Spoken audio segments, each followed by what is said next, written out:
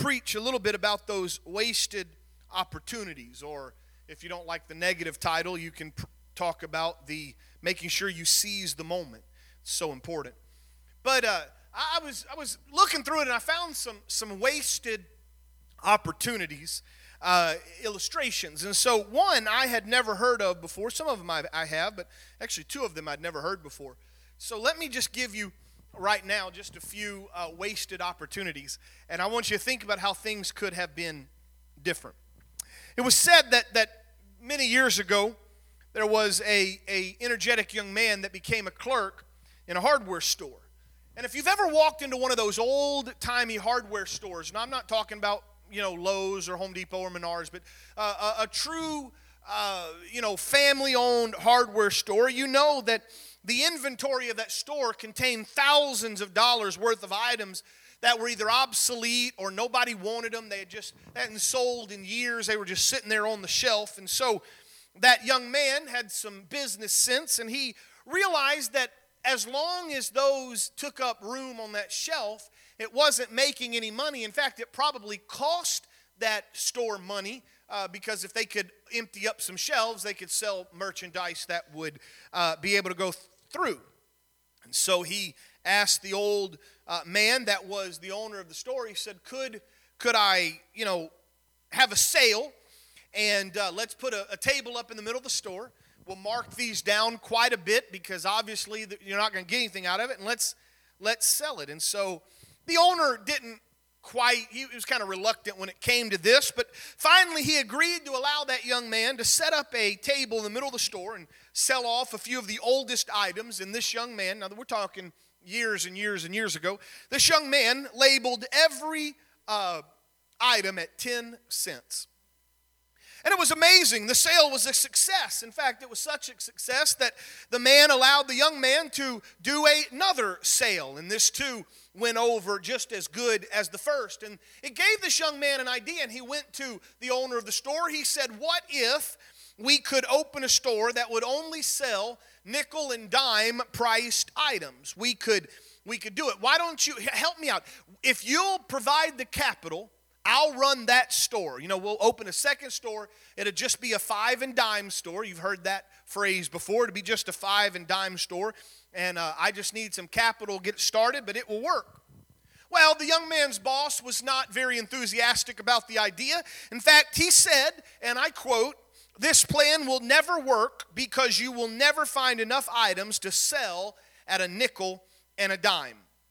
The young man was very disappointed, and he thought for a little bit, but finally he eventually decided to go on his own, and he opened a store, and it was a great success.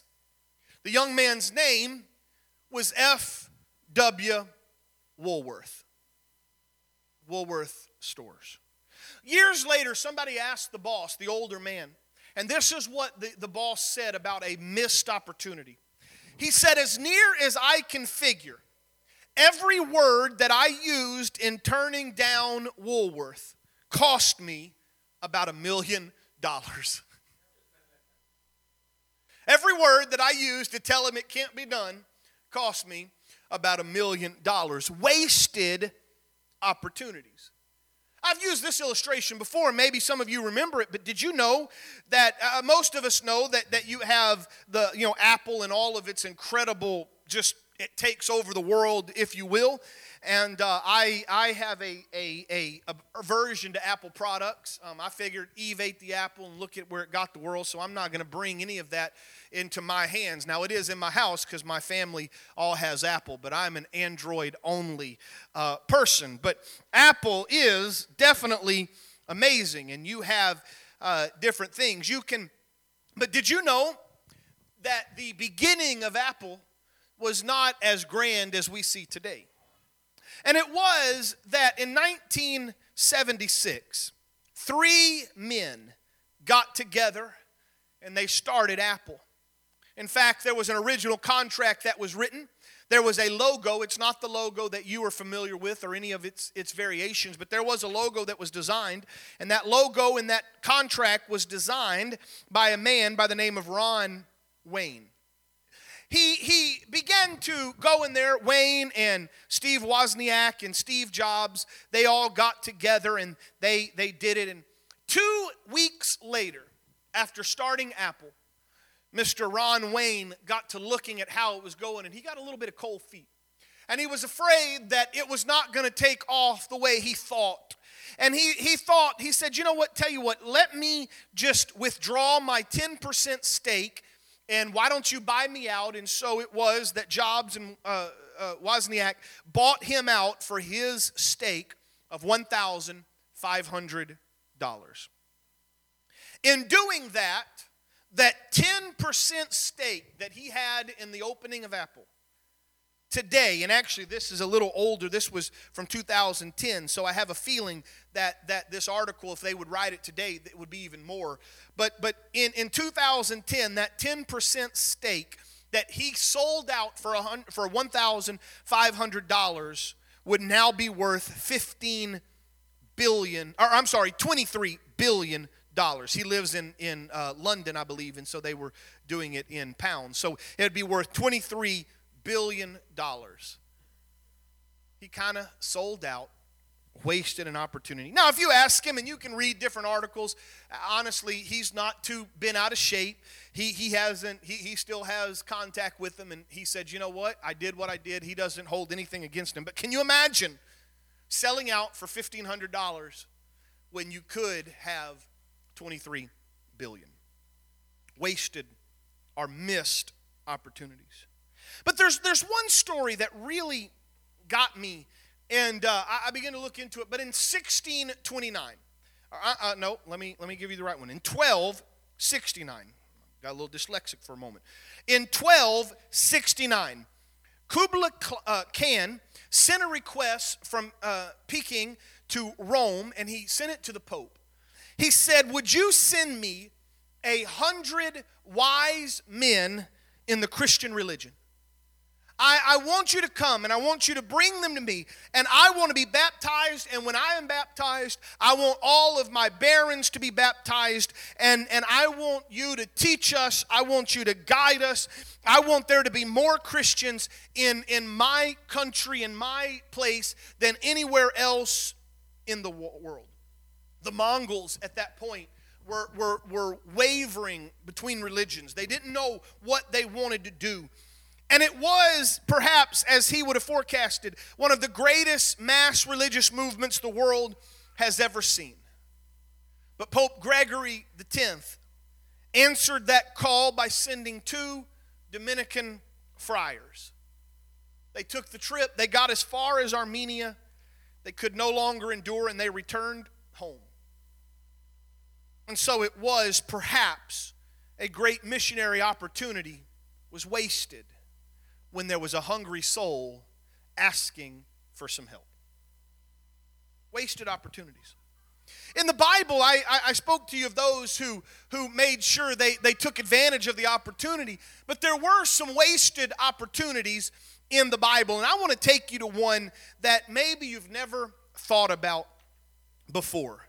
If you have your Bibles, I want to invite you to turn with me to the book of Mark, chapter 6, and I want to tell you a story and let you see it in the Bible so you know that I'm right and I'm not just making stuff up. And I want you to see how it goes. In the book of Mark chapter 6, starting in verse 14, again I'm reading from the English Standard Version. It says this, King Herod heard of it, for Jesus' name had become known. Some had said that John the Baptist had been raised from the dead, and this is why these miraculous powers are at work at him. Some others said he is Elijah, and others said he's a prophet like one of the prophets of old. And when John heard of it, he said, John, whom I beheaded, has been raised.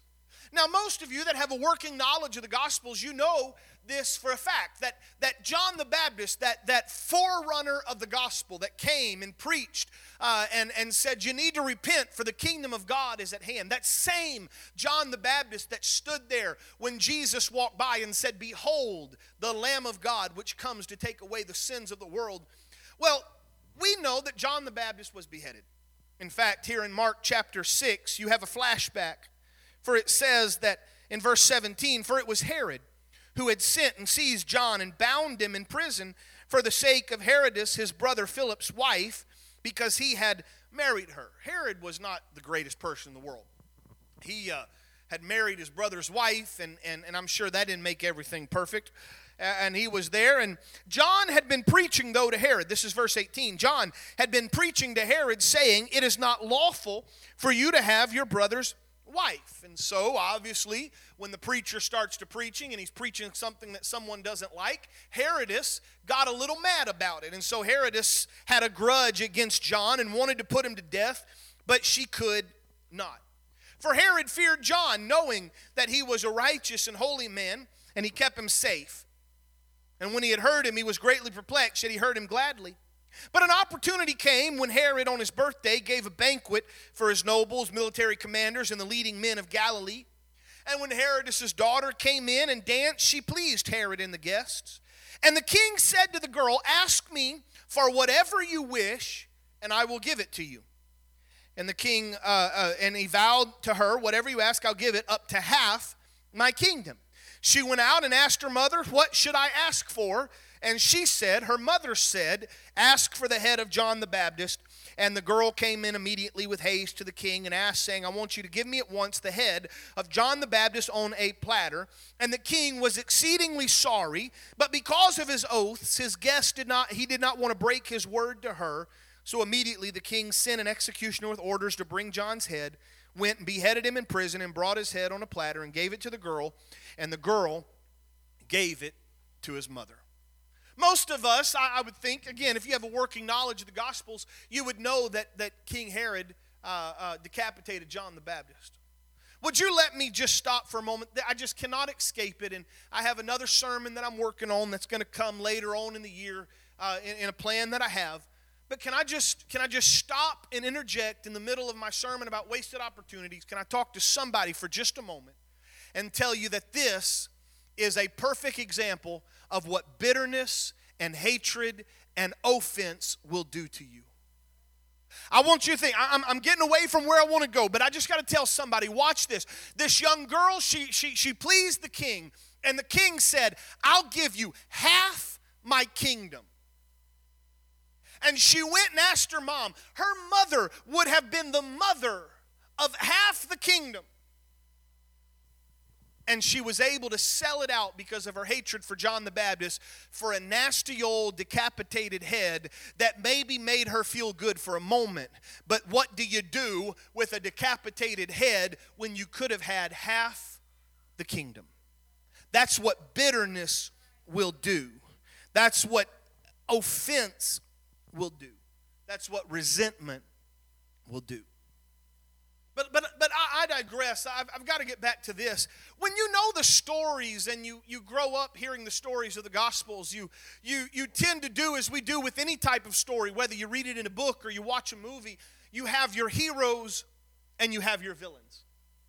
It's amazing. Sometimes actors have given some interviews, especially actors that have played a villain that really was just kind of an incredible villain. And they will say it's hard for them to walk down the street because people don't see him as the actor, they see them as the villain. I mean, I guess I'm not asking you to raise your hand, but have you ever read a book or have you ever watched a movie and got so connected to the story it almost became real to you, and you kind of got mad when the villain did what they did, and maybe, God forbid, the hero gets hurt or the hero dies and it feels like one of your own family got hurt? I mean, you kind of pull into that story, you get sucked in, and we do the same when we come to the Bible. John the Baptist, that's the hero. Jesus, that's the hero. But man, if I was to tell you the name of Jezebel, or if I was to tell you the name of Herod, or if I was to tell you some of those, you would probably have a low view of them. I don't know if you caught it when I read through it, but I'd like to slow down and I'd like to read it to you again. Because it's amazing what happens when you start to slow down and read God's Word. You see things you've overmissed because if you read it fast, your preconceived notions kick in and you just assume that Herod was an awful guy and had always been an awful guy.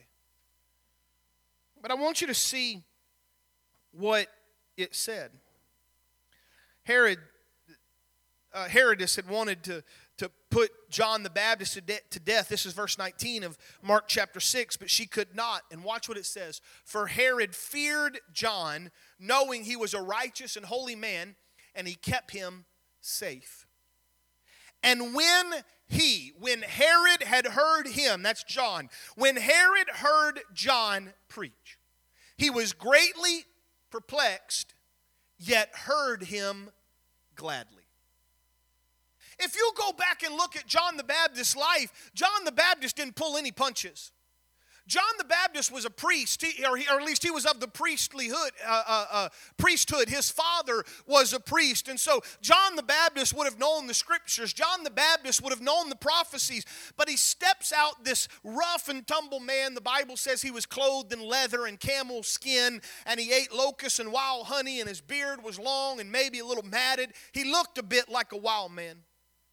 But when John the Baptist preached, he wasn't afraid to point his finger. And it didn't matter if you were just one of the townspeople, or if you were one of the ruling class, or if you were one of the Pharisees or the Sadducees. He didn't pull any punches. He looked everybody in the eye and he said, you need to repent and you need to be baptized, for the kingdom of heaven is drawing nigh. Read through it. Look at all the Gospels. Look at the account of John the Baptist. The entire cities and entire countryside would come out to hear him preach. He would gather there at the Jordan River, and they would have a baptismal service that would last. It had to have lasted all day long, because hundreds and probably thousands were hearing and heeding the voice of John the Baptist, and they were repenting of their sins, and they were being baptized. He talked to the Pharisees. He talked to the Sadducees. He got them mad. He told them what they were doing was not acceptable. The way that they were operating was not right. They were hypocrites. That's one of the words he uses. And so I'm pretty confident that the Pharisees, the Sadducees, those Jewish religious leaders, they got their dander up and they got offended. And probably some of them walked away and they missed an opportunity. But Herod, John the Baptist had a relationship, it seems. That John the Baptist was able to talk to Herod and preach to Herod. And the Bible said that even though Herod was perplexed and sometimes he didn't know quite how to take John, he heard him gladly. I'll tell you right now, I would prefer that if I'm going to tell somebody and if I'm trying to present my case or maybe make an argument or try to convince someone, I would much prefer that they would listen and at least give me a chance to say my piece than to just throw me out on the street. Amen? Herod was willing to give John the Baptist a chance, and in fact, even perhaps was beginning to see the light. But the world got in the way. Relationships that he probably shouldn't have been in to begin with got in the way. And that wife that he had no business marrying, and she had begged him, could you please kill John the Baptist? And when Herod was at that moment where he could finally accept the word of God, a relationship cost him everything. When he said, I'll give you whatever you want. And Herod says, well, why don't you kill John the Baptist? And Herod didn't want to lose face. Herod didn't want to seem weak. And so he gave in. And John the Baptist was killed. And Herod missed his opportunity. Can you imagine how the story might have been different if Herod would have just listened and responded? If he would have seized the moment when John the Baptist was preaching, but instead he missed his moment. It's sad when you think about how many people have come to church and they've heard the word of God and they've seen what God has done in their life, and then something derails them outside and they never get back and they miss their moment. Would you turn with me to the book of Acts chapter 24? Let me show you about another missed opportunity. You probably know this one. This is Paul now, and Paul is standing and he is in custody. And again, I'm reading from the English Standard Version. I want you to look at verse 22 of Acts chapter 24. But Felix, he was one of the governors, and he had a political office. But Felix, having a rather accurate knowledge of the way, put Paul off by saying, or put them off saying, when Lysias the tribune has come down, I will decide your case. There was some Jewish leaders that had brought up a complaint against Paul. They had trumped up some charges, and they were wanting to see if they could get Paul thrown in prison or even worse, killed. And so they had come to Felix. They had presented its case, and Felix understood some things and saw some holes in their argument. And so he said, I'm going to put you off. Let's wait until the soldiers come. But he gave orders to the centurion that Paul should be kept in custody but have some liberty, and that none of his friends should be prevented to attending his needs. After some days, Felix came with his wife Drusilla, who was Jewish, and he sent for Paul, and he heard him speak about faith in Christ Jesus. And as Paul reasoned about righteousness and self-control in the coming judgment, Felix was alarmed, and he said, go away at the present, for when I get an opportunity, I will summon you. If you read the King James Version, it says, why don't you go away, and when I have a convenient season, I'll call you back. Let me think about this for a minute, Paul. Whenever let me think about it, and when it's convenient for me, I will come back. And the Bible says in verse 26, at the same time, Felix hoped that money would be given to Paul, and he sent for him often, and he conversed with him. And 2 years elapsed, and Felix was succeeded by Porcius Festus, and desiring to do the Jews a favor, Felix left Paul in prison. For 2 years, the greatest apostle and the greatest evangelist this world has ever known spoke often, the Bible says, to Felix. For 2 years. Now you see, I'm going to be honest with you. I've read this, I've understood it, and I've always seen that when I have a more convenient season, I'll call for you, Paul. I've seen that. I've preached about that. Don't waste it. But what happened when you slow down and read the Bible is that 2 years jumps out. I want to grab Felix, and I want to shake him, and I want to ask him this. Felix, are you telling me in 2 years you never had a convenient season to respond? 2 years went by, and he lost his opportunity for that. I could take you further. I could take you to the Agrippa, one of the kings as well, that Paul spoke to. And Paul was talking, this is chapter 26 in verse 24. And as he was saying these things in his defense, Festus, that's the one that succeeded Felix, Festus said with a loud voice, Paul, you are out of your mind. Your great learning has driven you mad. And Paul said, I'm not out of my mind, most excellent Festus, but I am speaking true and rational words. For the king knows these things, and to him I speak boldly. For I am persuaded that none of these things has escaped his notice, for this has not been done in a corner. King Agrippa, you believe the prophets. I know you believe. And Agrippa said to Paul, in a short time, would you persuade me to be a Christian? Agrippa was hearing the defense of Paul. And Paul understood that Agrippa knew what was going on. And Agrippa said, oh, in such a short time, if I had just a little bit more time, I think, Paul, you might even convince me. Maybe King Agrippa said that in a flippant manner. Maybe he was being sarcastic, but the words are recorded for all of history that King Agrippa kind of said, if I'd just give you a little bit more time, I think you could get to me. It's amazing, missed opportunities. But in the midst of the missed opportunities, the Bible is full of those who seized the moment, those who had their chance and had their opportunity. I love reading the story that you find in the book of Acts where Philip is having a revival in Samaria. And it's amazing. This is in chapter 8 of Acts, the book of Acts. But Philip is in Samaria. It's a great revival. Things are happening. But God begins to speak to Philip and says, I need you to leave this great revival, and I need you to go down into the wilderness. For there in the wilderness you're going to meet one person. Philip leaves that revival. he goes into the wilderness, the desert, if you will, and as he's just kind of walking, saying, Lord, why am I here? He sees a Ethiopian eunuch, one of the court officials of Candace, the queen of Ethiopia.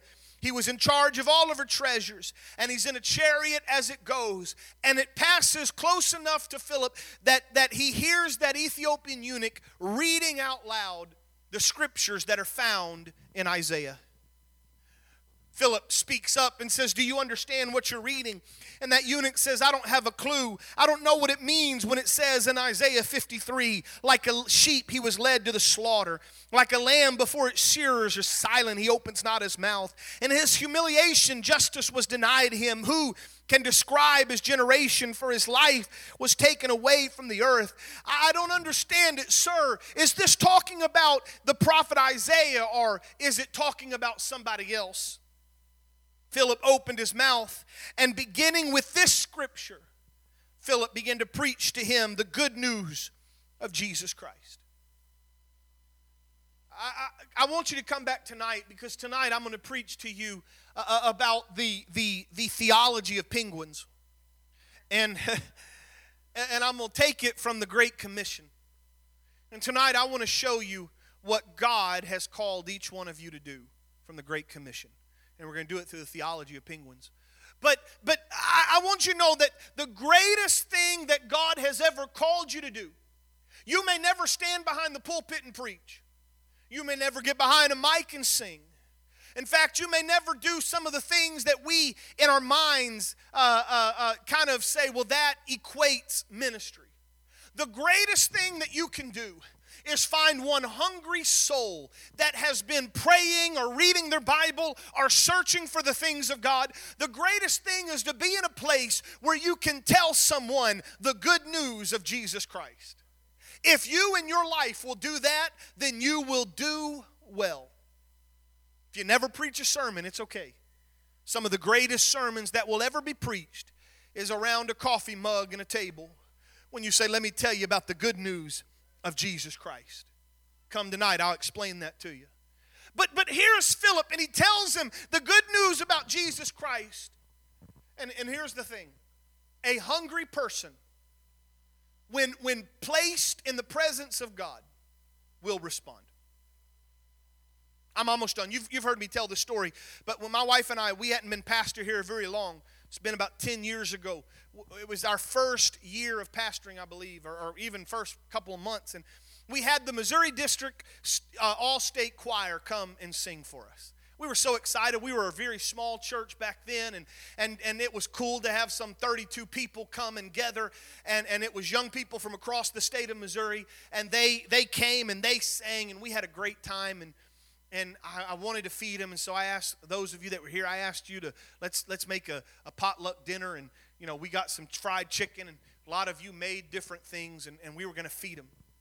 We were downstairs here, and the doors had still been open. Everybody had left basically except the choir, and this lady came in, and she was rough. She lived on the street. She smelled pretty bad, and she came in. Sister Stacy, I think you were here during that time. And she came in, and she kind of frightened these kids. They were a little concerned about the way she was acting, and she was off, and I understand that. But you know what? I've learned in my life that God loves those people too. So I met this lady. I said, what's going on? I'm Pastor Brandon. How can I help you? And she goes, oh, I'm starving to death. I haven't eaten in forever. She says, I just need something to eat. Well, okay. This is perfect. Because I got a whole spread of food out here. I had 4 or 5 tables full of food. I said, tell you what, I can feed you right now, and I can give you some to go. And this lady, remember, she had told me she hadn't eaten in days.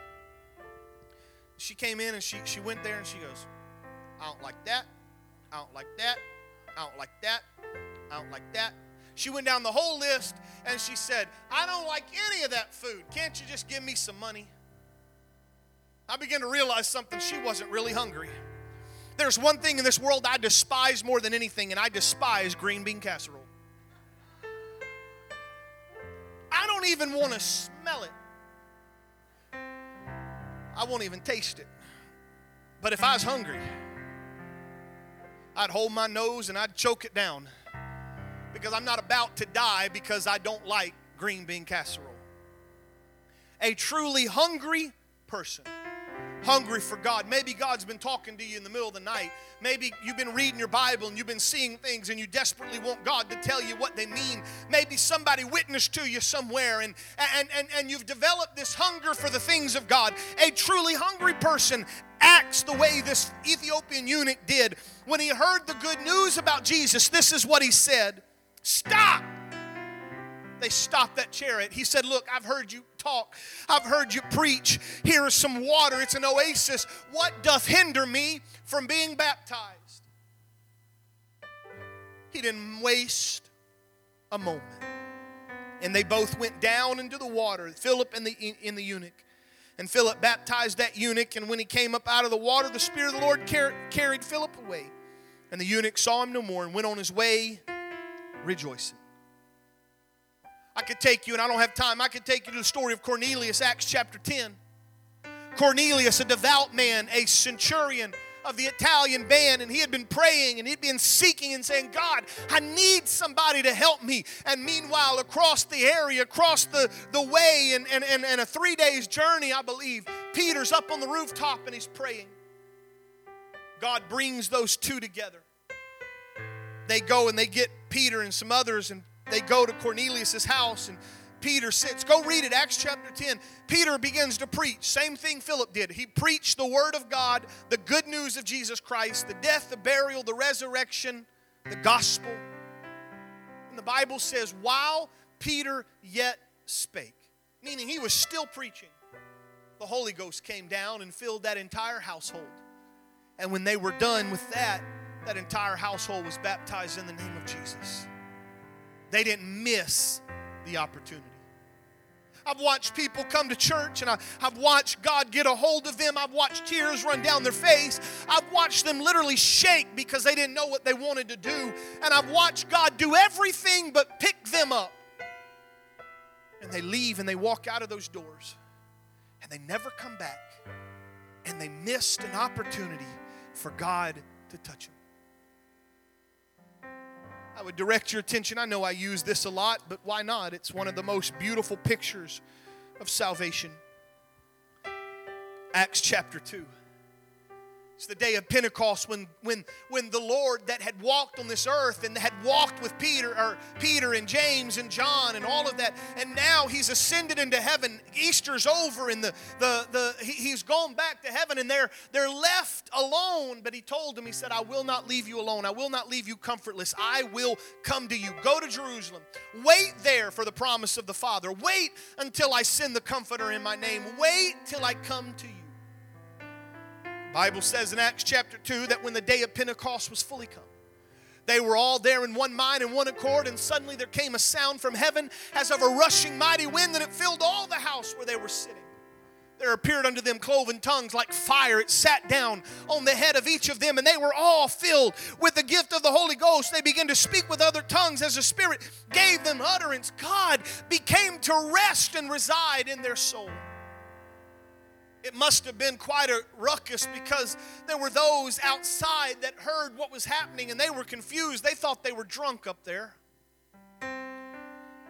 Peter walks out, this newly filled with God's Spirit. Peter walks out and he looks at that crowd. I have to think there were over 3,000 there, because the Bible says 3,000 were added to the church that day. So I have to think there was a great crowd.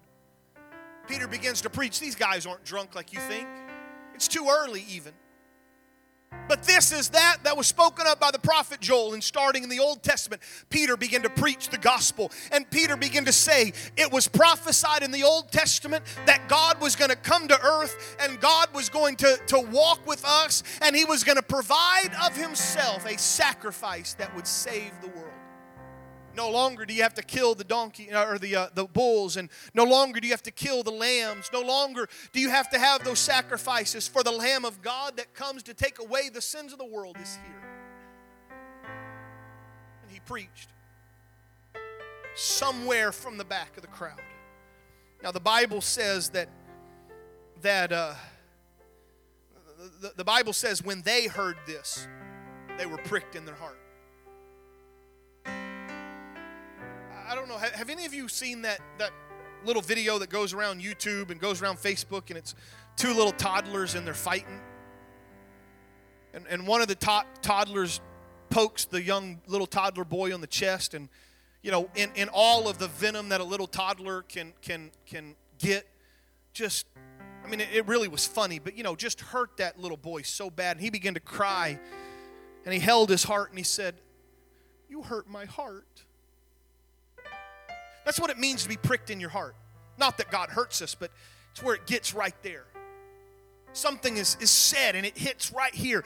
Whatever Peter was preaching, it got a hold of that crowd, and they begin to ask, "Look, we've heard the gospel. I don't want to miss the opportunity." And it says in verse 37, it says, "What must we do?"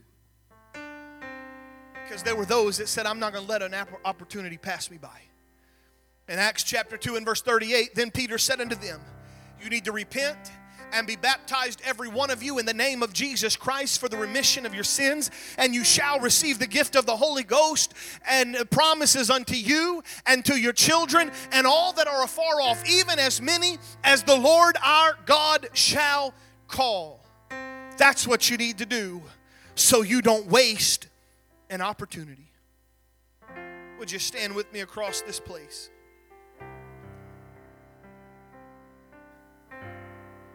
I could take you to Matthew chapter 13. We could go and we could spend some time there talking about the parable of the pearl of great price and the parable of the treasure hidden in the field. And all you need to know is that this was God telling us, don't miss an opportunity. Don't let this day of salvation pass you by. Two places in the Word of God gives us this. The first one happens in Isaiah 49 and verse 8. "For he saith, I have heard thee in a time accepted. In the day of salvation I have succored thee. Behold, now is the accepted time. Now is the day of salvation." And Paul heard that and understood that. And the book of 2 Corinthians chapter 6, starting in verse 1 through verse 2, Paul says, "I'm telling you, you have not received the grace of God in vain." And he goes on to quote that. Today is the day of salvation. Don't let it pass you by. Seize the moment. I don't want you to look back over your life and be like the founder of Apple that kind of walked away and he got $1,500. It felt good for the day, but look at what he left on the table. Instead, when that trumpet sounds and the dead in Christ shall rise first, and we that remain shall be caught up with him, and we enter onto that judgment day, I want him to look at you and say, "Well done, my good and faithful servant." And you can look back and say, "It was worth it. It was worth it. I remember the day I seized the moment. I remember the day the word of God was preached. I remember the day that I repented of my sins. I remember the day that I was baptized. I remember the day he came and lived in me. And it was worth every moment." I want you just to close your eyes for a second. As this team behind me begins to sing, I want you and God to have a conversation for a moment.